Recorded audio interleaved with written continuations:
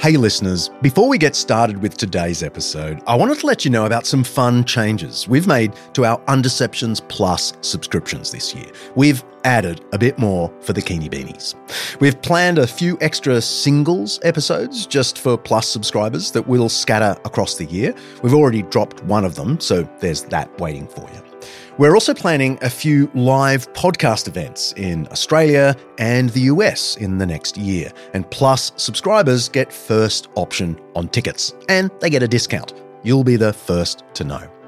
And we've added a new level of support. So if you're a diehard fan of the show, you might like to check that out. It'll get you all the existing benefits, plus a personalised message from me, which producer Kaylee tells me people actually want. And you'll get messages from the team and the opportunity to participate in a few Undeceptions recording sessions, like what's going on here right now. You'll literally be online with me and the team as I record my lines. It'll be embarrassing for me, but maybe some fun for the team and for you. As always, we are grateful for your support of the podcast. It's an expensive show to run, and we're always looking for ways to make it bigger and better. Your Undeceptions Plus subscription allows us to do just that.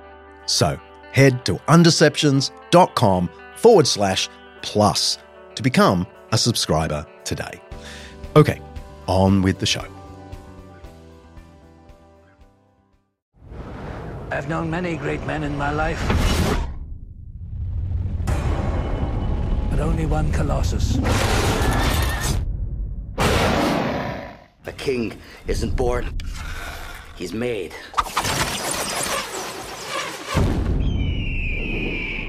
What would you do if you ever reached the end of the world? Never will there be an Alexander like you. Alexander the Great. Few names from ancient times are more recognisable than Alexander the Great. And we just heard a clip from the trailer of the 2004 biopic, also called Alexander. Though for such an epic story, the movie was pretty disappointing.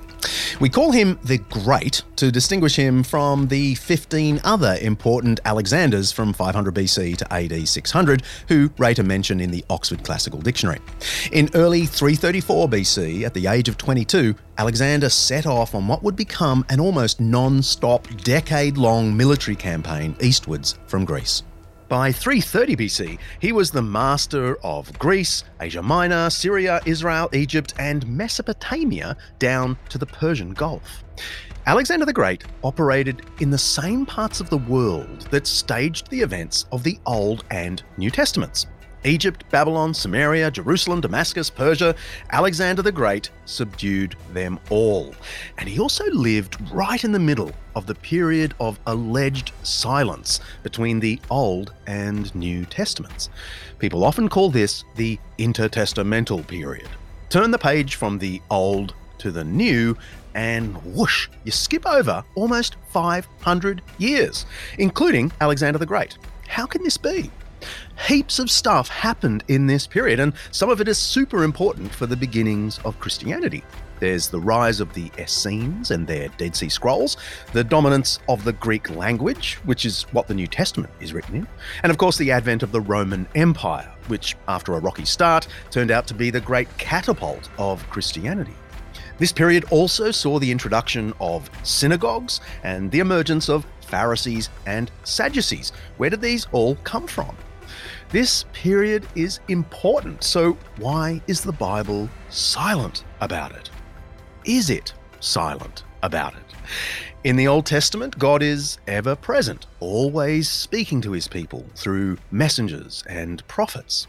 So where did his people and prophets go? What happened to them? Did God really stop speaking until Jesus popped up 500 years later? I'm John Dixon, and this is Undeceptions.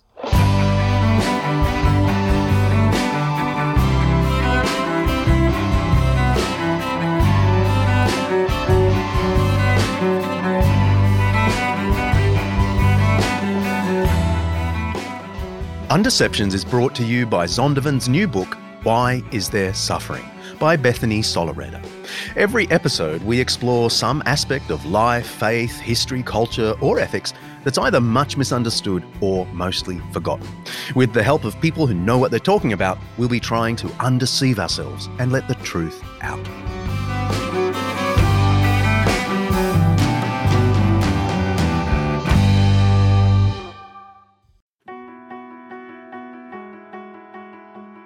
This episode of Undeceptions is brought to you by Zondervan Academic's new book, The Truth in True Crime: What Investigating Death Teaches Us About the Meaning of Life, by acclaimed cold case homicide detective J. Warner Wallace.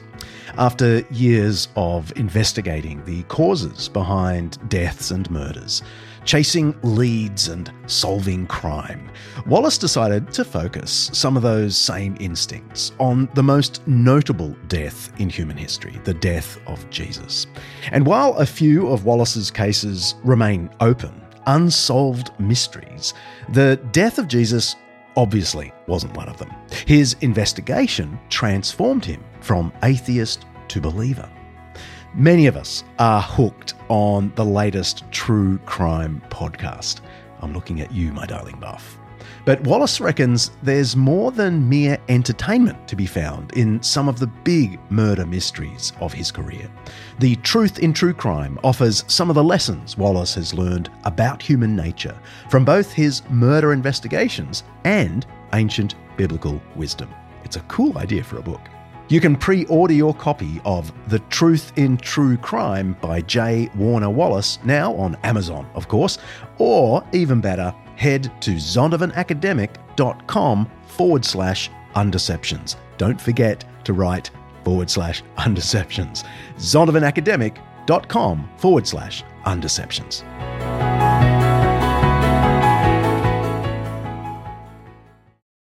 Well, first of all, a disclaimer. I don't actually like the term intertestamental period. I know. That's George Athas. He's the Director of Research and lecturer in Old Testament and Hebrew at Moore Theological College in my hometown of Sydney. George has done tons of stuff, and most of it's too nerdy for a podcast. But his PhD focused on the amazing 1993 discovery in Galilee of an inscription mentioning the dynasty of King David, of David and Goliath fame. It's likely the first mention of David outside the Bible. And if you're interested, his doctorate was later published by Sheffield Academic Press as the Tel Dan Inscription. He has a massive book coming out next year, I think, that covers the period between the Testaments. I've had a sneak peek and it is amazing.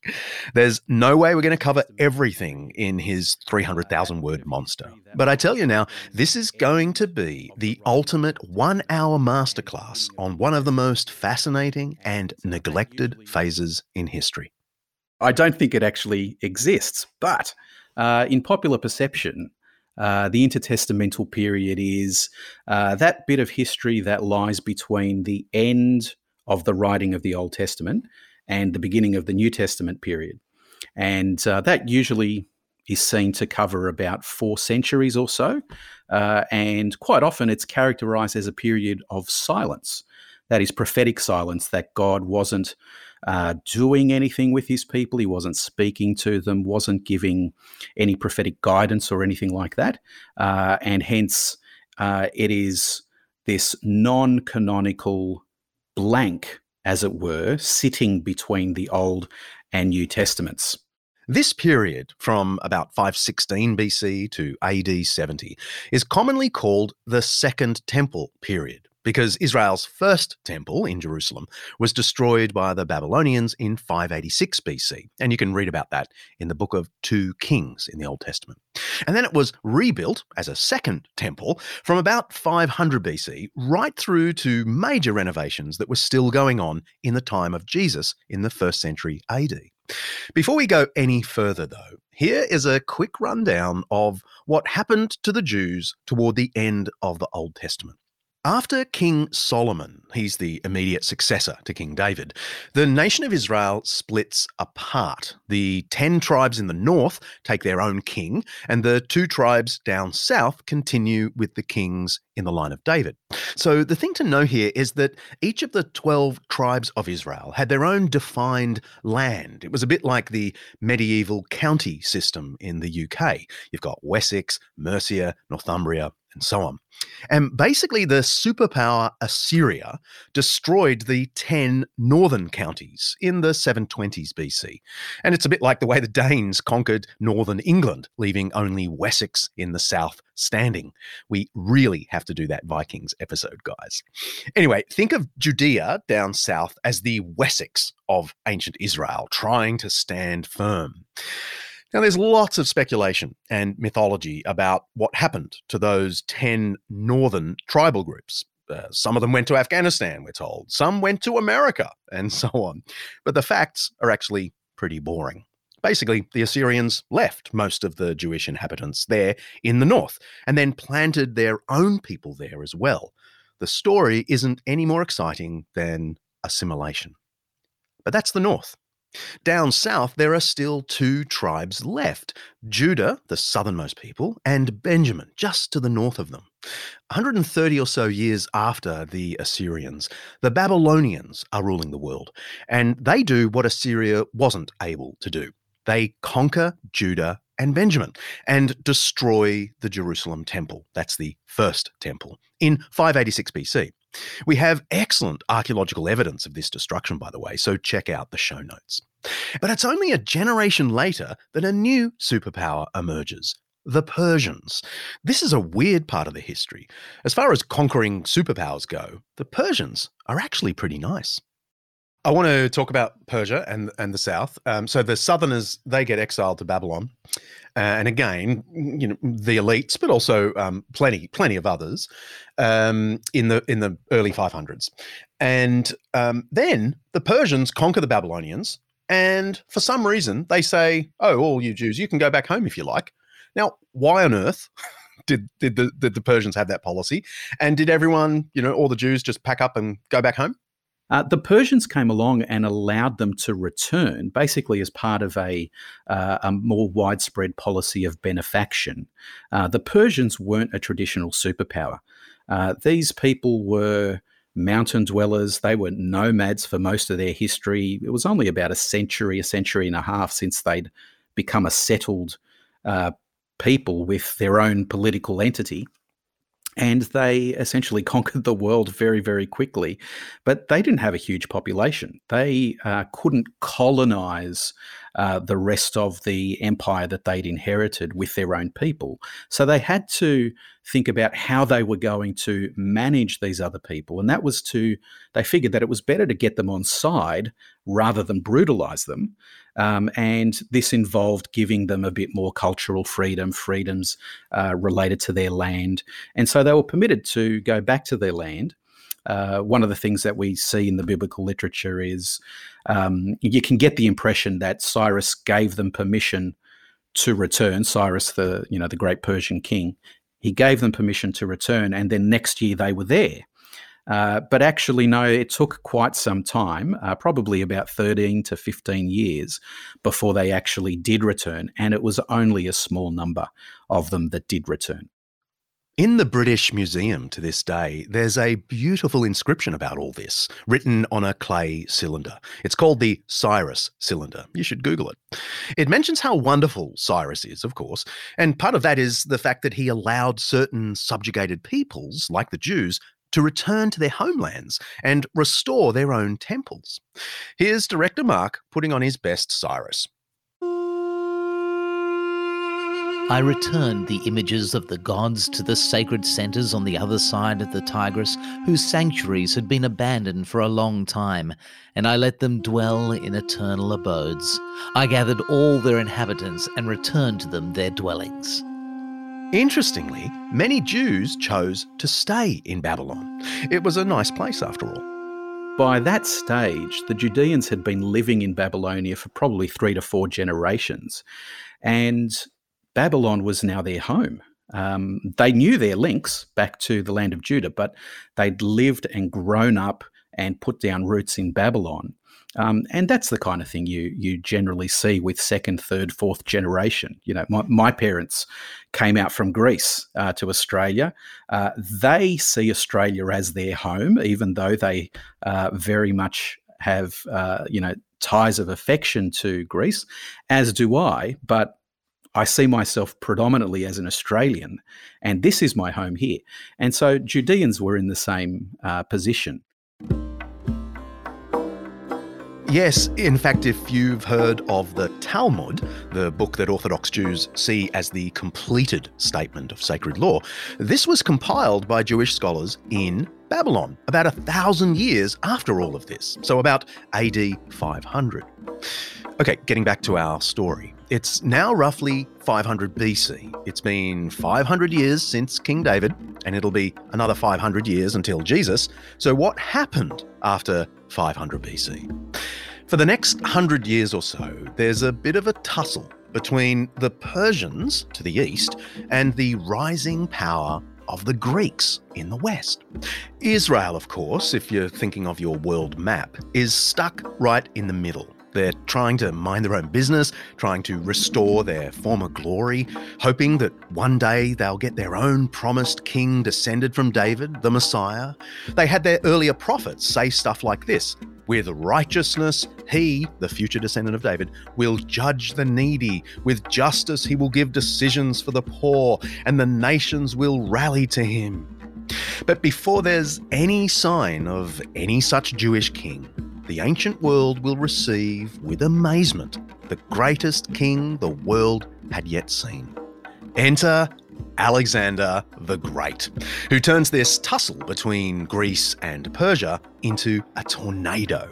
The world is about to get very Greek. So Alexander is in fact riding the wave. But he's so successful that he makes this change permanent. He cements it. And from his time onwards, the Jews are no longer looking to the east towards Persia and Mesopotamia. They're now looking west towards the Mediterranean and Greek culture.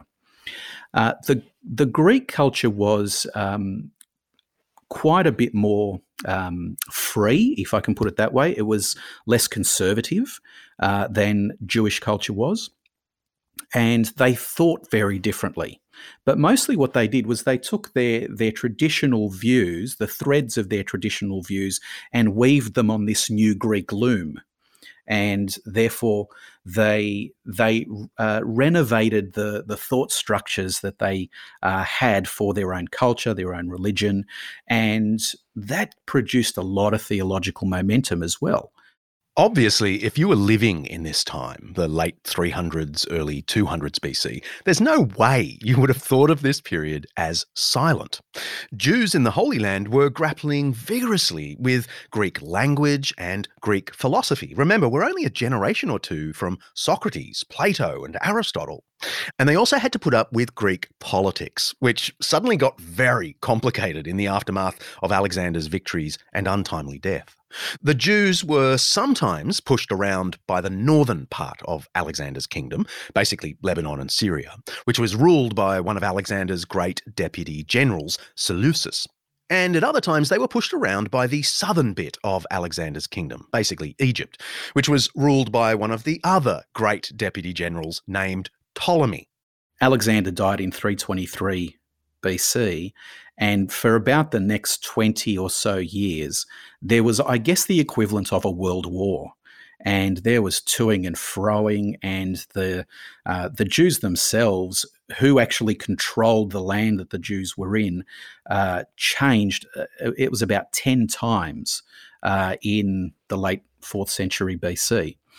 But there was a definitive change in 301 BC when one of Alexander's surviving generals, Ptolemy, he besieged Jerusalem and conquered it. And one of the things he seems to have done is, he killed a lot of people in this brutal siege, but he also then deported a whole lot of the population that was in Jerusalem and some of the neighbouring districts over to the new city of Alexandria. And this was the beginning of the Jewish community in Alexandria, which very quickly became the biggest Jewish community in the ancient world. It was the equivalent of an ancient New York. And the center of gravity in Judaism was no longer Jerusalem. It actually did shift. But one of the things that Ptolemy seems to have done is deported some of the Davidic descendants over to Alexandria. And one of the primary pieces of evidence for this is the tomb of what seems to be a Davidic descendant who is mentioned in the genealogy of the Davidic descendants in 1 Chronicles 3. We've got his tomb, actually, in his tombstone in Alexandria. And we're going to hear a bit about this idea of a Davidic kingdom and Davidic descendants. God had promised the Jews that a Messiah is coming, a Redeemer who will liberate the Jews and usher in a new era of peace. The promised king has to come from the line of David, descended from King David himself. So the survival of Davidic descendants is key to the promised Davidic kingdom. It's why you'll find so many genealogies in the Bible. And that is a massive shift for people who think that Judaism needs to be a Davidic kingdom. And especially if you're someone who thought that the prophetic traditions, the prophetic promises that God had made to his people, that Israel was not just a gathering of 12 tribes, but a kingdom ruled by a Davidic king who had a special relationship with God himself, then not to have a Davidic king meant that your nation was in some way impaired. And to have Davidic descendants then carted off to Alexandria was like the Babylonian conquest all over again. It was a real, kick in the guts. But what this did was it gave power to the priests. The priests had been gaining a lot of power during this period anyway, but the priests themselves were never really civic power holders. They were cultic officials. They took care of what was going on in the temple. But with the rise of the Greek kingdoms, the priests themselves become politicians. They become the political leaders of Judaism, and they don't ever relinquish that from then on. Priests had always been important in ancient Israel. They taught about what it meant to be God's holy people, and they conducted all of the temple ceremonies, from the public singing and prayers to the ritual sacrifices of animals. But now, in the 200s BC, they were in charge of religion and politics in Jerusalem. Their vision of Israel was not so much about a messianic kingdom ruled by a descendant of David. They just wanted a stable, temple-focused society. They got the temple focus, but the stability, not so much. They soon found themselves at war with the northern Greek kingdom, the Seleucid kingdom. I want you to take us to the crisis point in this Hellenistic period. I want you to take us to the great Maccabean revolt. The revolt itself, the Maccabean revolt, started in 167 BC, but there was obviously a big lead up to it. Revolts that don't just happen overnight. By this particular stage in the 2nd century, the Jews were no longer under the Ptolemies of Egypt. They were now under the Seleucids of Syria. Initially, the Seleucids were really generous to the Jews, gave them tax concessions, fostered the economic growth of the region, and just gave them a whole lot of freedoms, which the Jews used to, think new thoughts and do new things. Unfortunately, it doesn't last very long. Before we get to the massive revolt that's about to happen, there's a Jewish writer from this period that I want to introduce you to. Ben Sira is a classic example of a Jewish intellectual around 200 BC who's trying to negotiate with Greek culture. He embraces the Greek love of philosophy and wisdom, but he argues that the true philosophy, the true wisdom, is only found by knowing Israel's God. Here are the opening lines of his surviving work. Thanks, producer Kaylee. All wisdom is from the Lord, and with him it remains forever. There is but one who is wise, greatly to be feared, seated upon his throne, the Lord. It is he who created wisdom. He lavished her upon those who love him. This perhaps sounds overly pious, but it suddenly gets very practical. Here are some Ben Sira quotes I used to have stuck on our fridge until my darling Buff removed them. Producer Kaylee. How ample a little is for a well-disciplined person. Healthy sleep depends on moderate eating. And I love his wisdom for banquets. A ruby seal in a setting of gold is a concert of music at a banquet of wine. Speak, you who are older, for it is your right, but with accurate knowledge, and do not interrupt the music. Excellent advice. So on the one hand, you've got the people like Ben Sira who are happy with certain aspects of Greek culture and Greek thinking, but they're still attached to their traditional Jewish values. And I think he probably represents the majority at that point. You've also got other people who are the arch-conservatives, the fundamentalists who say, no, Greek culture is totally wrong. It's incompatible with Judaism. They want to be even more conservative. Then you've got, on the other hand, the arch-progressives, those who are really enamored with Greek culture, Greek ideas, and they want to embrace everything Greek. And so you've got these dynamics at work in the Jewish nation, which are really pulling them in opposite directions. And those dynamics, combined with some international intrigue, led to the revolt I mentioned earlier, the famous Maccabean Revolution. The story is very complicated, but it basically goes like this. The Seleucid Greek kingdom up in the north starts flexing its muscles a decade or so after Ben Sira.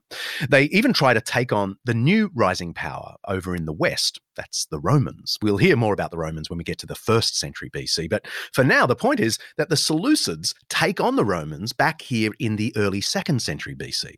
And the Romans beat them and then demand massive reparations that make the Seleucids think they have to tighten their grip politically and financially on all of their subjugated territories. And that includes the Jews in Israel. The Seleucid king at this time is Antiochus IV. He wants a disciplined unity in his realm to bolster his chances of taking on the Romans. Antiochus gives himself the title Epiphanes, as in the appearance of a god, and others behind his back called him Epimanes, the madman. He was slightly mad, and it doesn't go well for the Jews. Antiochus IV, in 167 BC, declares that the Jews are no longer an ethnos in his kingdom. Up to that point, the Jews could observe their own culture and religion separately to everyone else in the Seleucid kingdom. They had concessions to do this, but Antiochus removed those concessions. And what that meant was that the Jews now no longer had their own special status. They could no longer be holy. They were just like any other people. And the conservative Jews basically said, this is an attack on who we are. We are a holy nation belonging to Yahweh, our God. And if we don't have that holiness, we are no longer a people.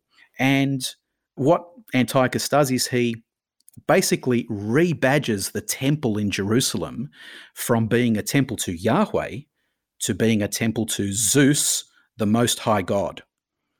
And anyone can come in and worship in any way that they like.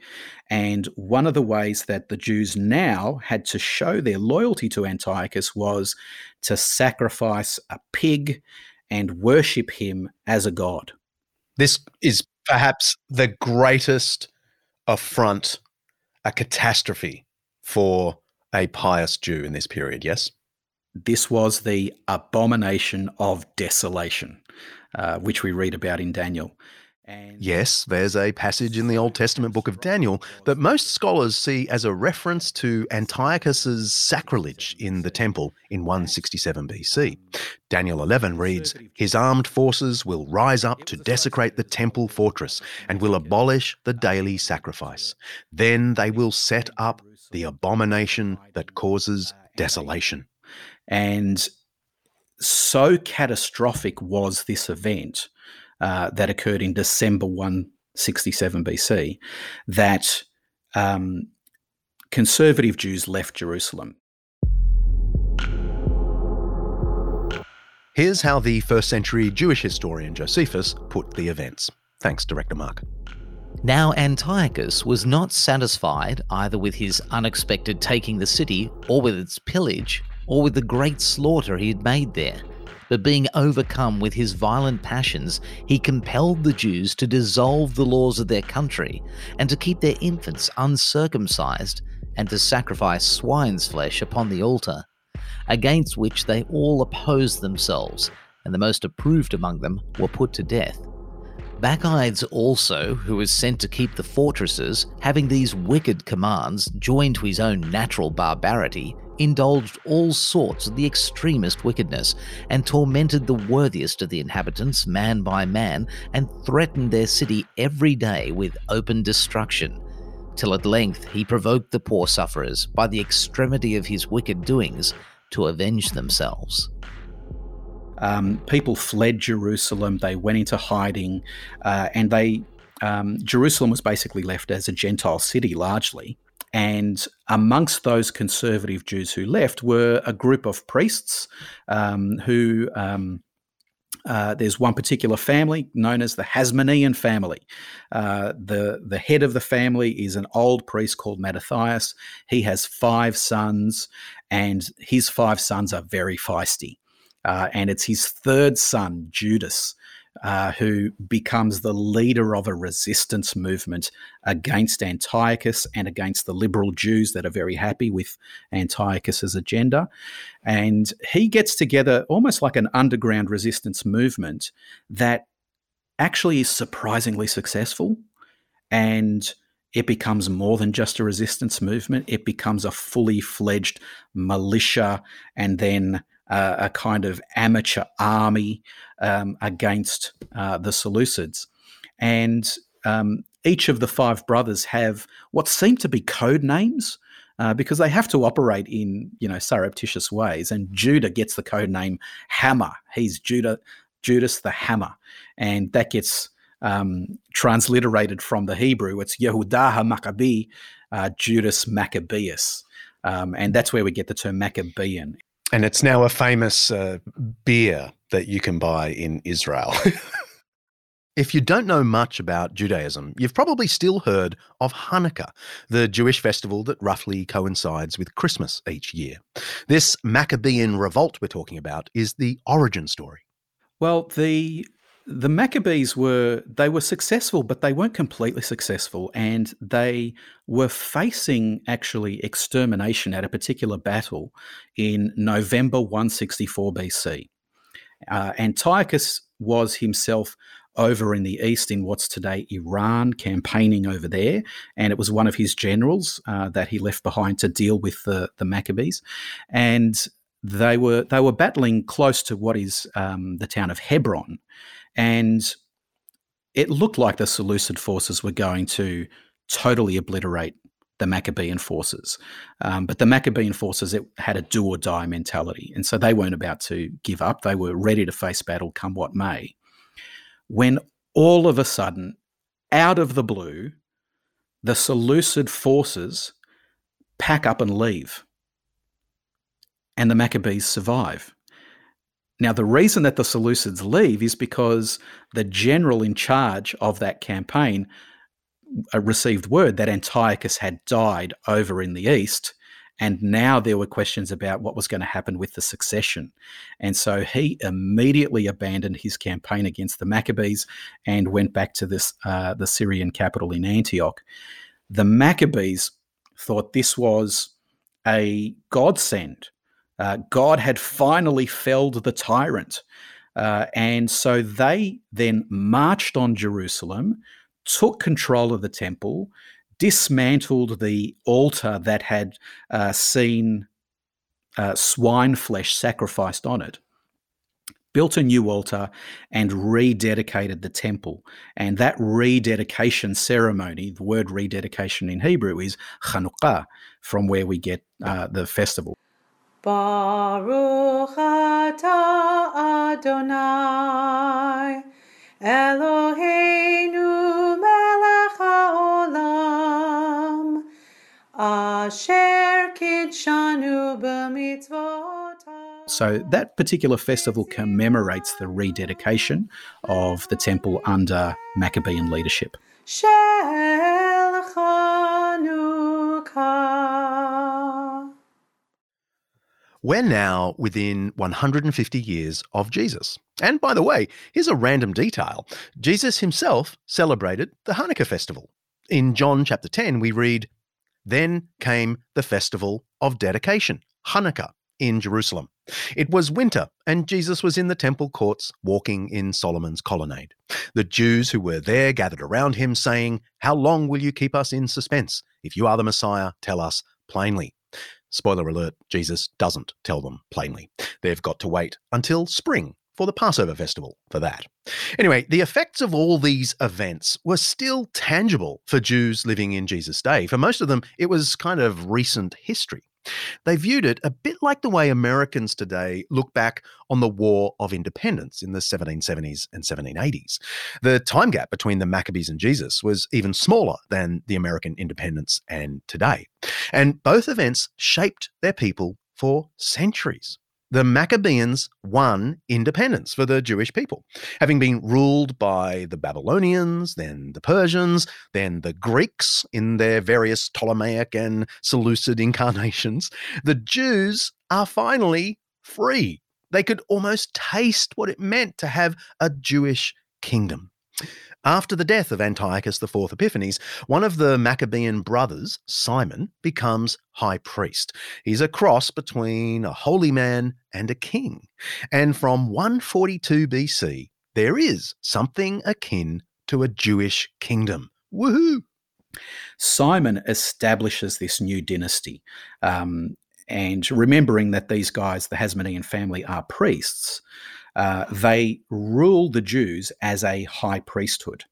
And the question is this the way Judaism should be? Because if you believe the prophetic traditions, Israel needs to be a Davidic kingdom, run by a Davidic king who is an actual Davidic descendant, not run by a high priest. When you go back to biblical literature and you look at the books of Kings and the books of Chronicles, the priests are employees of the king. The priests are not in charge. And so the question arises, what do we do now that Simon the priest is running an independent Jewish nation? And there are various solutions to this. There are people who say, well, but in light of the prophetic traditions, Simon and this new priestly dynasty can't be the way Judaism is meant to be. By this stage, the Davidic family, they're no longer really celebrities. People still know them. They are there, but they haven't had power for centuries. And so, it really becomes a question of, well, is that realistic? Simon's very clever. He's very diplomatic. And he says, well, look, how about we put a clause into the Constitution that defines my powers, that I will rule as the high priest and my sons after me as well, until a prophet arises to tell us something different. And everyone who believes prophetic traditions and believes God's still talking to the Jews, still doing things through them, still intends to raise a Davidic descendant to rule Israel, they say, yes, we're happy with that clause. We're happy to back you as long as that clause is there. Simon himself would never have agreed to include that sunset clause on his own powers if he honestly believed that there would be a prophet to arise who would one day, bring down the curtain on his rule. And so Simon and his supporters very quickly develop the idea that prophecy has ceased. There will be no such prophet to arise. Initially, what the Hasmonean dynasty does is they have prophetic figures endorse them. Hey, just a reminder that Hasmoneh is the actual family name of the Maccabees clan. That's the Hasmonean dynasty George is talking about. And then eventually they just say, there's no more prophets. There's no more prophecy. We are it. We are the complete fulfillment of God's purposes for Israel. But of course, this produces tension because there are people who are still doggedly committed to the idea that God has not reneged on his promises to David. And even though it's unknown how on earth God would bring about the fulfillment of his promises to rule through a Davidic descendant, there are people in Judaism who still trust that he will. And those hopes for a Davidic descendant to rule Israel become more apocalyptic. When you look at the political landscape, you cannot see how it is humanly possible for a Davidic descendant to arise and rule God's covenant people. But you still believe that God will do it somehow. The Hasmoneans ruled the Jews and Jerusalem for about a century. It brings us to within striking distance of Jesus. In fact, the next ruler of Jerusalem, immediately after the Hasmonean dynasty, is the guy we find lording it over the Jews when Jesus is born. His name is Herod. Herod the Great. He was great and a jerk. Stick around to meet him after the break.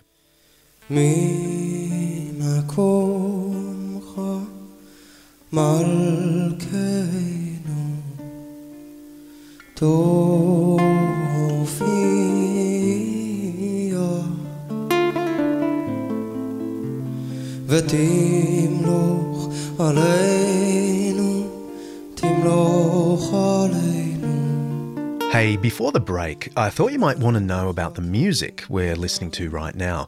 It's by the Israeli group the Yama Ensemble. They're really into songs in ancient Hebrew and the use of ancient instruments, including the shofar. That's the high-pitched ram's horn you heard at the start of the track. It's not an instrument you hear much today unless you happen to be in the synagogue for Jewish New Year or Yom Kippur, the Day of Atonement. This particular song is an ancient Jewish prayer known as the Mimkomcha. That means from your place. It's about God appearing in the world through that Davidic kingdom George is talking about. The lyrics say, "From your place, our King, may you appear and reign over us, for we are waiting for you. When will you reign in Zion?" and so on. In the show notes for this episode, we've got links to the full captivating songs from the Yama Ensemble, who kindly gave us a great deal to play these tracks on the show. Okay, now to that break.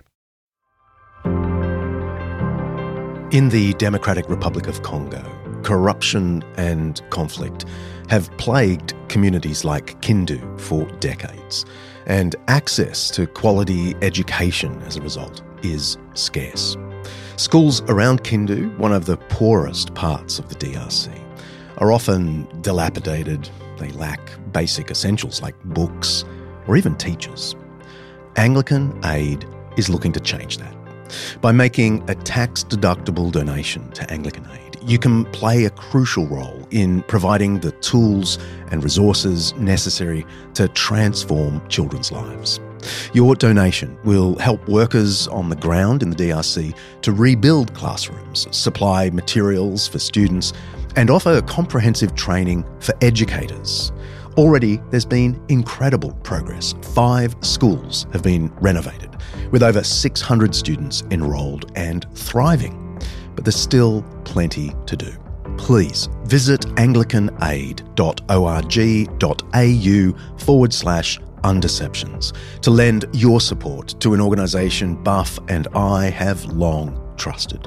Help empower children to do what we frankly take for granted: chase their dreams and build a brighter future for themselves and their communities.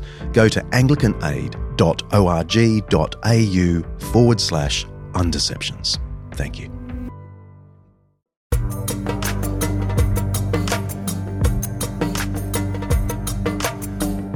We're exploring the events of the almost 500 years of supposed silence in the intertestamental period, the period between the close of the Old Testament and the beginning of the New Testament. We've met the merciless Assyrians and Babylonians, the relatively enlightened Persians, the world-conquering Greeks and their successors, the Ptolemies and the Seleucids, and we've met the Jews who were crushed, exiled, repatriated, conquered, and then who fought back to win a stunning victory through Judas Maccabeus, the Hammer, and his Hasmonean family of priest kings. They ruled an independent Jerusalem for the first time in nearly half a millennium. But now things get tricky. It's 63 BC. And those Westerners over the other side of the Mediterranean in Italy have been winning victory upon victory against the Greeks in the east, Carthaginians in the south, that's the Punic Wars you might remember from ancient history, and soon they'll take on Gaul, or what we call France, and then Britain as well. In 63 BC, the Romans come knocking on Jerusalem's door. So you've got the Hasmoneans who are doing their best to have a thoroughly Jewish kingdom on their own terms. And then in 63 BC, the Romans come to town and say, we'll have this. How did the Romans change things for the land into which Jesus would, a generation later, be born? The Romans initially were friends of the Jews. So the Maccabees initially courted the Romans as friends and allies of some description. And the Hasmoneans got on with the Romans. But then Rome entered into that period in the 1st century BC, which saw the transition from Old Republic to what would eventually become, I guess, what we call the Roman Empire, the Principate under Augustus. And Julius Caesar fits into that, and Pompey the Great, and all the upheaval that occurred in Rome at that time.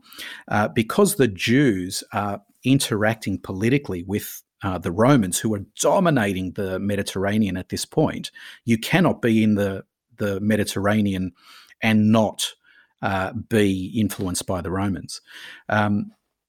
The Hasmoneans have to start picking sides as the Romans begin their civil wars. Civil wars between Pompey and Julius Caesar, and then Octavian and Mark Antony.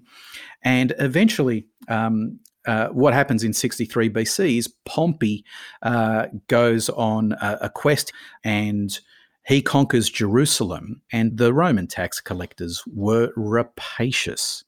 There was a massive redistribution of wealth. People lost their land because they couldn't pay their taxes. People were sold into slavery to try and pay off their debts. And all that kind of thing happened very quickly. And so the Jews, although they had once seen the Romans as friends and allies, now saw them very quickly as oppressors, people who didn't have the best interests of the Jews at heart. And as they came in, those who still held to Davidic hopes saw Roman intervention as making it even more remote. The possibility that there would be a Davidic descendant who would rule the Jews, it becomes so unrealistic at this point. And it feels like another nail in the coffin. In the middle of all this, a Jewish convert named Antipater has been garnering political power, first with the Hasmoneans and now with the Romans. He's largely unknown today outside certain nerdy circles, but he's a really important figure because the Romans trust him and elevate him in Jerusalem politics, so much so that he's able to marry off his son, the young Herod, soon to be Herod the Great, to a Jewish princess from the renowned Hasmonean family. Everything is set for a new dynasty, the Herodian dynasty, a quasi-Jewish royal family 200% loyal to Rome. But we're nowhere near a revived kingdom of David.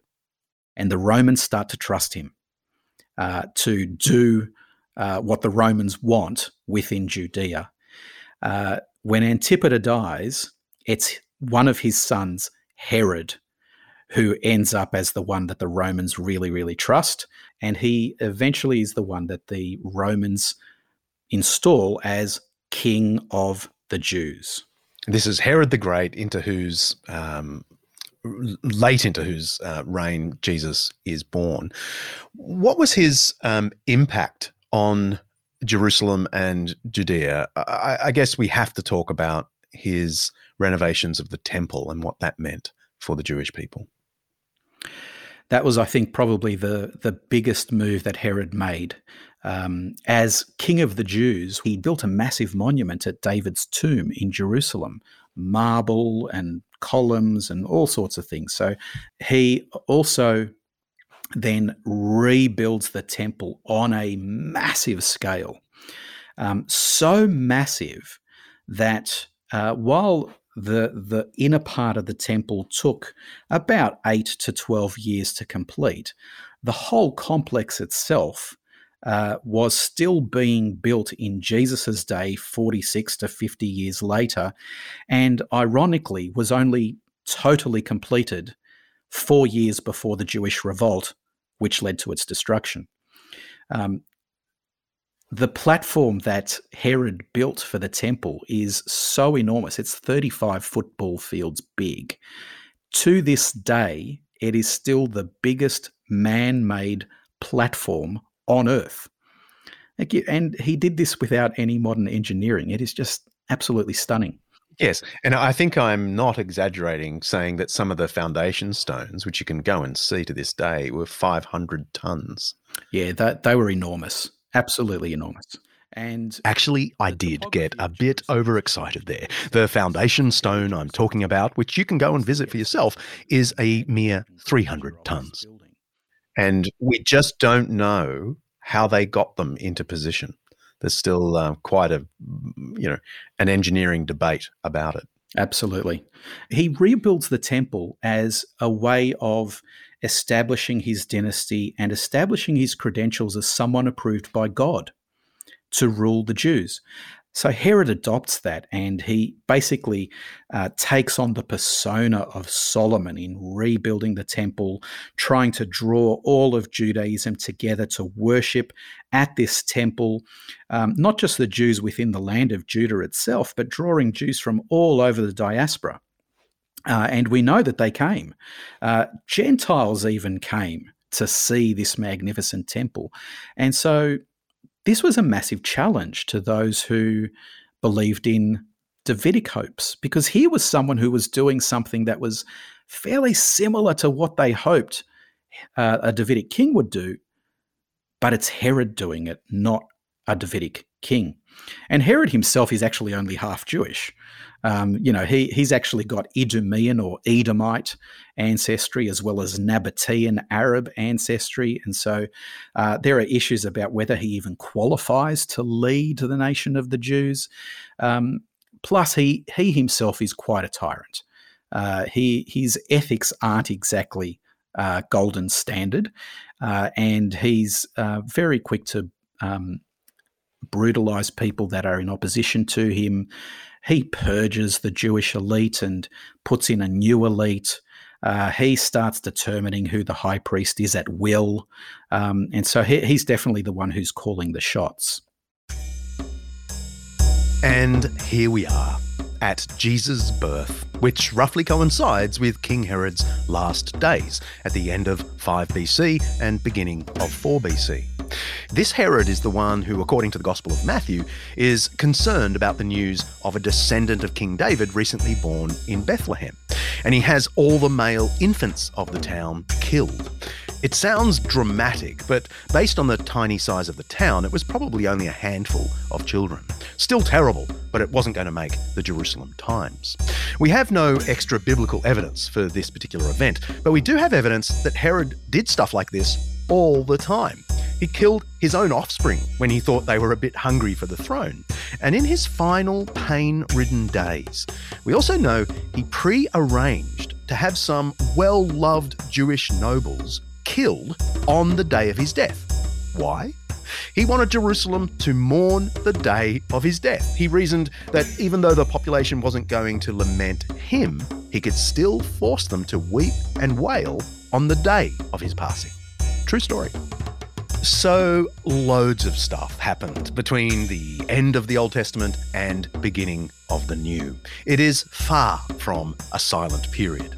It's no surprise then that, according to George, some important spiritual stuff was written during this so-called intertestamental period. Well, some of the literature ends up in our Old Testament itself. Contrary to what people think about this so-called intertestamental period, there was biblical literature written during this time. We have, for example, the Book of the 12 Prophets. Now, when you open your English Bible to the contents page and you look towards the end of the Old Testament, you'll see 12 different prophets, 12 different books. They are actually one single book in the Hebrew canon. George is talking here about the books in our modern Bibles known as the Minor Prophets. Open to the contents page and check out Obadiah, Jonah, Micah, Nahum, Habakkuk, Zephaniah, and so on. Someone compiled them together in probably the early 3rd century BC in order to say, God has not finished with his people. The words of past prophets have not expired. God has not reneged on those promises. Those promises haven't lapsed. And whoever it was that compiled the Book of the 12 felt that the prophetic word needed to be reissued for new audiences so that they could keep their hopes alive, the prophetic hopes of having a Davidic descendant rule them, to keep those hopes alive. So there's, the Book of the 12 Prophets. Chronicles was finished off in this particular era, as was Ezra and Nehemiah. Ecclesiastes, I would argue, was written by a Davidic descendant. Unfortunately, we don't know his name, but written by a Davidic descendant in the late 200s BC. And George spins me out sometimes. The traditional view is that Ecclesiastes was written by Solomon, the direct son of King David, way back in the 900s BC. George, and plenty of other experts actually, place it much later, as he says, in the late 200s BC. That's the Greek period. And he's looking at the world and seeing all the folly and evil that's going on, and he can't figure out why God doesn't do something about this. And he despairs and hopes that God would do something, but he just can't see what could possibly be done. And it's a very pessimistic book. I would also argue that Song of Songs is written during the Maccabean revolt. It actually presents us with a parable of God's relationship with his people.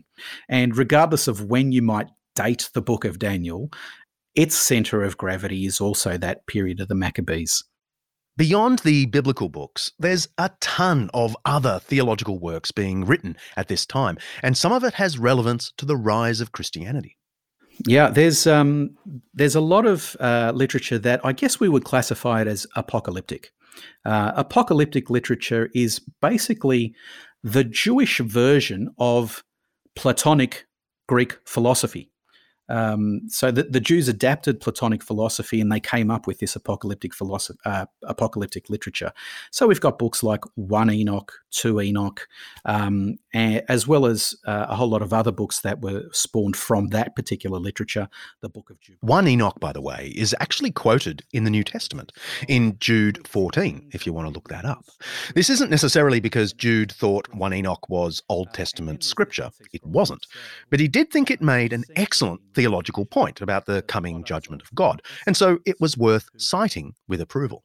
The Book of Jubilees, which has been found amongst the Dead Sea Scrolls, retellings of biblical stories such as the Genesis Apocryphon, and then there's the Dead Sea Scrolls themselves, which seem to be in large measure the products of the Essenes, who were kind of a priestly group with a very apocalyptic outlook on the world, and they had particularly strong views about how the temple should operate and therefore how Jewish culture should operate. They were interpreting biblical literature and looking at their own times and what was going on and trying to discern fulfillment of prophetic promises. And they're writing about this kind of stuff as well as just copying out biblical texts as well. And so there is a whole stack of literature that emerges in this time. We also have things like the book of 1 and 2 Maccabees, two separate books there. They're not two volumes of the one work. They are two completely separate books. But both are advocating for why the Hasmonean family, and that is the Maccabees, should be ruling Israel. You have Ben Sira, for example, who's also writing his particular book, which is largely a wisdom book. It's advice on, how you should kind of live within Judaism, what's right and what's wrong.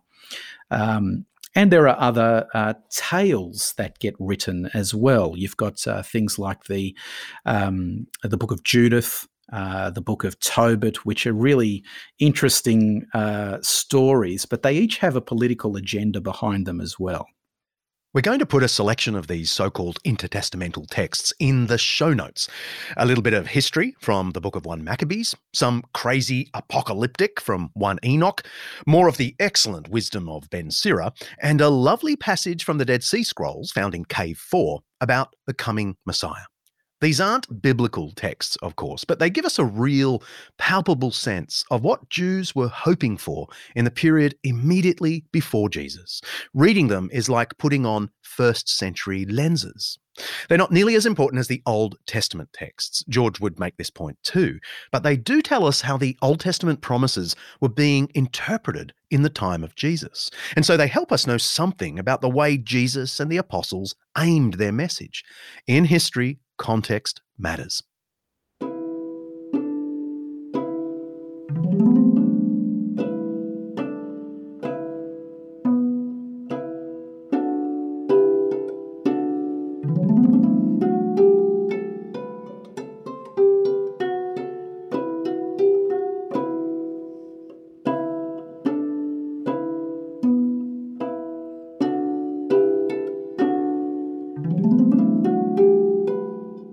Here's some more music we were keen to play in this episode. It's Michael Levy playing a recreated biblical lyre, the kinnor it's called.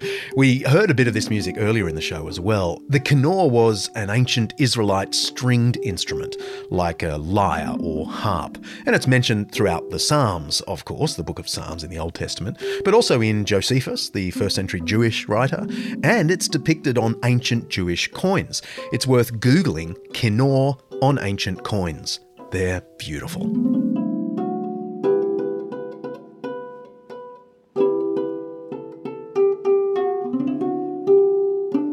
So who should rule Israel? Should it be a king? Should it be a priest? Should a priest even be a king? Is a question that gets raised. Do Samaritans belong in there? What do we do with the Gentiles? There are some Gentiles who really like our culture, really like our laws. How do we relate to them? Do we let them in? Do we shun all Gentiles? How do we relate to the land? What about all the Jews that are living outside the land? Because the land itself is really, really important within the law in the Torah. So what about everyone who's living outside the land? What about foreign regimes? What do we do with them? And do we have a Messiah who's going to come and free us from foreign oppression and reinvigorate our nation and give us our independence? And if there is such a figure, such a Messiah coming, what exactly is he going to be like? Is he a priest? Is he a Davidic descendant? Is he just anyone who can be a really great warrior? Doesn't matter where he's from. All of those questions are impinging on the Jewish nation as we turn into the first century. And different groups respond to these issues in different ways. This really has to be held in mind here. In the century immediately before Jesus, there were different kinds of Judaisms: Sadducees, Essenes, Pharisees, Zealots. So I asked George to give us a rundown. We're going to do a rapid fire. We're going to pretend this is a game, okay? A rapid fire Q&A about the different factions or groups within amongst the Israelites in this period. Sadducees, go. priestly group that prefer the law to prophets, and they're all about preserving the status quo, happy to engage with foreign empires as long as they are the ones ruling Israel as priests. Not so happy with the Sadducees are the Essenes. Tell us. The Essenes were also a priestly group who think that they should be running Judaism, not the Sadducees. They don't really like foreign empires at all, but they also become pacifists who withdraw from society because they are just fed up with society and can't see how on earth anything is going to change unless God himself moves in to do it. And in the meantime, they're just going to live their quiet monastic lives here on the side. And that's where we think of those, the Qumran community and the caves where these Dead Sea Scrolls were found. Excellent, the Essenes. The Pharisees. The hardline right-wing fundamentalists who say that they deserve to determine what Jewish culture is like, and they are going to go even more conservative than the Bible itself. And so they come up with this new oral law, which has a whole lot of new kinds of regulations, very legalistic, that they think is how Judaism should operate, that it's pleasing to God, but it's swinging people away from biblical ideals towards even more conservative ideals. And slightly later, the Zealots. These are the guys who will pick up a sword and kill anyone who's not Jewish in order to gain Jewish independence, some of whom actually were, it seems, Davidic descendants from Galilee. These are the main factions of Judaism in the 1st century, to which we could also add the Jesus movement. It's easy to forget that for the first few decades of what we call Christianity, many Christians saw themselves as just true Jews, the ones who'd recognized Israel's Messiah. Modern Judaism, in all its forms, derives from the Pharisees. There's probably a whole episode in that. And modern Christianity, in all its forms, derives from that other rival Judaism of the 1st century, started by Jesus. And then there's an institution that arose in this period, and it proved central to the success of both Pharisaic Judaism and the Judaisms that followed, and the Christian church. I'm talking about the synagogue. The synagogues first seem to have arisen in Egypt among the Jews that were taken down to Egypt and started living there. They were called prayer houses in Egypt, and they were places where Jews could come together and pray towards Jerusalem. So they continue to see Jerusalem as their religious heartland. And they came together, and not only did they pray towards Jerusalem at these prayer houses, but they were also places where Jews could just congregate together. It was a bit of a culture club as well. And it fostered this ongoing Jewish identity. And so it kept a very healthy Jewish identity alive that wasn't then diluted by the other cultures around them in the diaspora.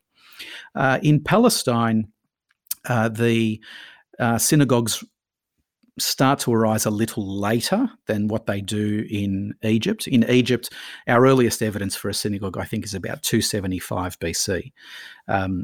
The synagogues in Palestine seem to have arisen in the 1st century BC, and it was largely the result of Pharisees who, in the early to mid 1st century BC, held a lot of political power. And one of the ways that they wanted to control people and set the agenda was by creating these institutions, these teaching institutions, basically schools. And so there was no set curriculum. It wasn't centralized in any way, but people who had a reputation for being able to teach and give authoritative opinions started schools. Initially, these were just teaching kids how to read the Torah, but then some of those particular teachers got really big reputations and they became the rabbis. And it's interesting that Jesus himself is called just such a person, a rabbi.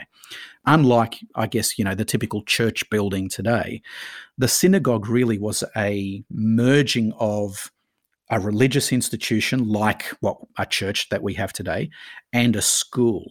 And it's interesting that Jesus makes a habit of going to these places with his disciples, his students, and engages in debate with the Pharisees. So the Pharisees were the movers and shakers when it came to the synagogues in Palestine.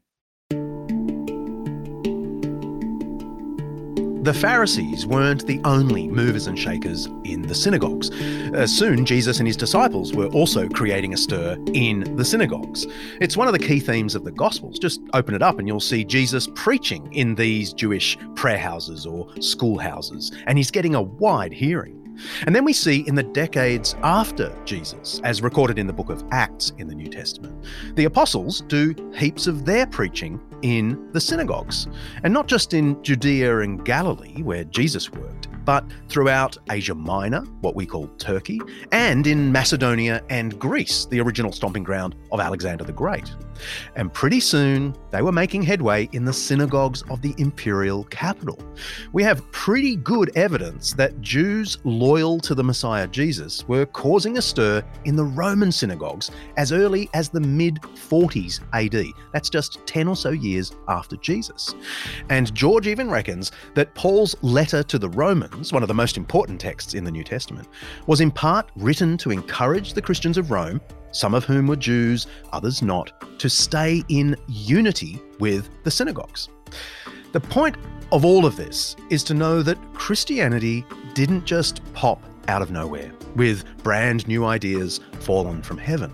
It is a rich part of the history of Second Temple or intertestamental Judaism. Jesus himself didn't fall out of heaven. I mean, theologically, he sort of did, but you know what I mean. We can't say that the Old Testament closes around 500 BC, it's silent for the next half millennium, and then Jesus suddenly appears to fulfill all those ancient prophecies. No, Jesus was a real part of the giant stream of Jewish history and tradition that stretched back in continuity for centuries. Jesus was a climactic figure in this unbroken Jewish story.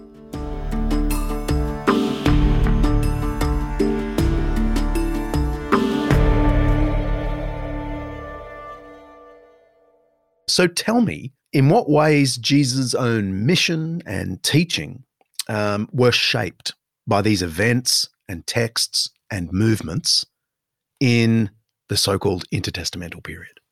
When Jesus talks about himself fulfilling the Old Testament, and then the apostles follow that up with what they write in the New Testament saying that same thing, they are not saying that there are these Nostradamus-like predictions in the Old Testament that Jesus, happens to fulfill in a kind of jaw-dropping way. It's like, wow, that's pretty cool. That was predicted centuries beforehand. Rather, what they see as fulfillment is Jesus being the culmination of God's centuries-long work with his covenant people, Israel. And he'd sent prophets to keep guiding the nation and keep them on track to hit the goal, which was ultimately the arrival of Jesus. That's what they're seeing. And so to propose that there is this hiatus of 4 centuries, however long you want it to be, doesn't make sense of the New Testament and the way that Jesus is the climax of the Israel story. I mean, imagine if you're reading a book and then all of a sudden you rip out a few hundred pages and then finally you get to the climax and you go, oh, I can kind of see how that relates to what's going on in the first part of the book, but you've missed so much and you're going to perhaps not appreciate the climax as much.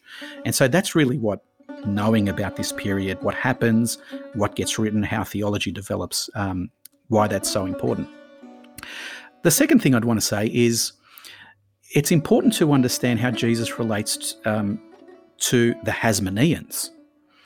Because as I've said, the Hasmoneans established themselves as a kingdom of priests.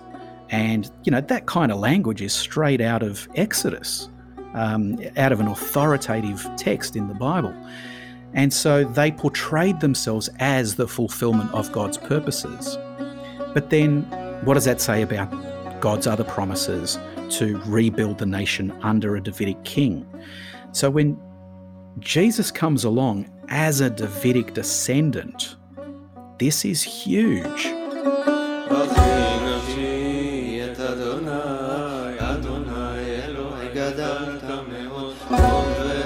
I want to read a quotation from Jesus' sermon, one of them, in the synagogue. And in Luke's gospel, it's presented as the paradigm of what Jesus came to bring. So what I want to do is I want to read this for my listeners, this brief portion of what Jesus is saying. And then I want you to take us to that first century synagogue and hear what he says with the ears of a first century Jewish hearer who knows all about this bridging period, who has hopes, and hears Jesus say these words. What are they thinking?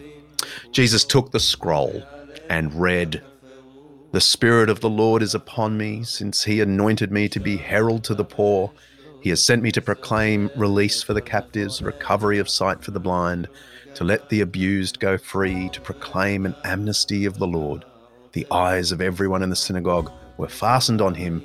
He began by saying to them, "Today, this scripture is fulfilled in your hearing." It's such a breathtaking scene, isn't it? If you were in that synagogue listening, you were someone who was on the end of centuries of uncertainty, centuries of disappointment, centuries of abuse.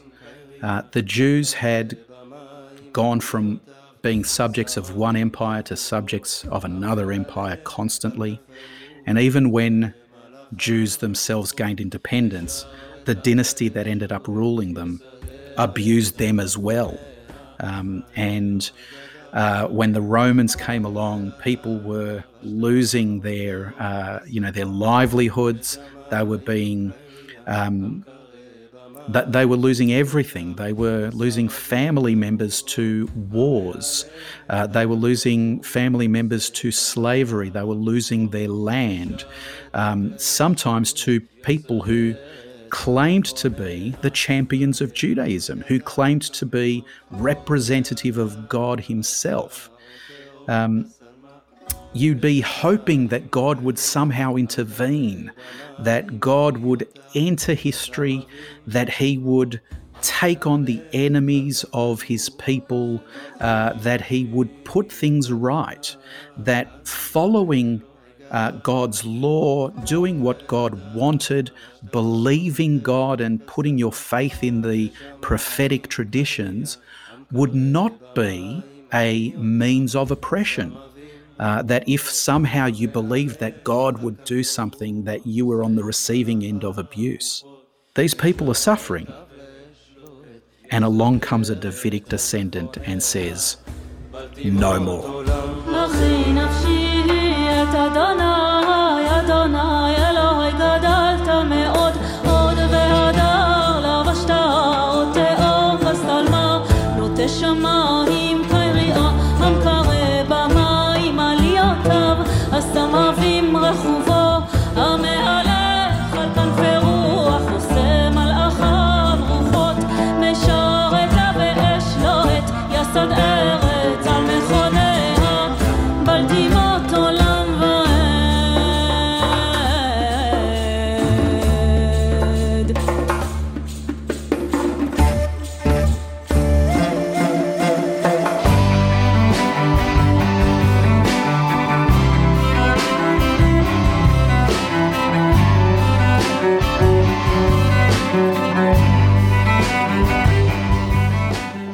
Something tells me you're going to want the show notes for this episode. So head to undeceptions.com and check out the growing library of resources about this and the 50 or so other topics we've covered on the show. And while you're there, send us a question. We love your questions. You can write to us straight from the homepage or scroll down to the bottom of that page and send us a voice message. We hope to play your message and answer your question later in the season. And if you happen to accidentally click the donate button, well, go where the wind blows. Next episode, war is a horror. Can there really be any place for it in a civilized society? It was Christian intellectuals like Augustine and Thomas Aquinas who taught the West when and how a war should be conducted within the bounds of justice. But how well do the rules of just war hold up in today's world? Did they ever hold up? See ya.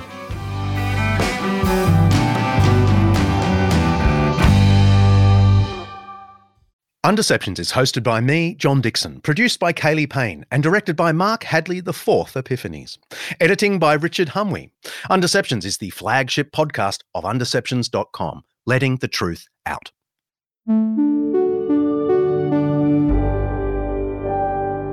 An Undeceptions podcast.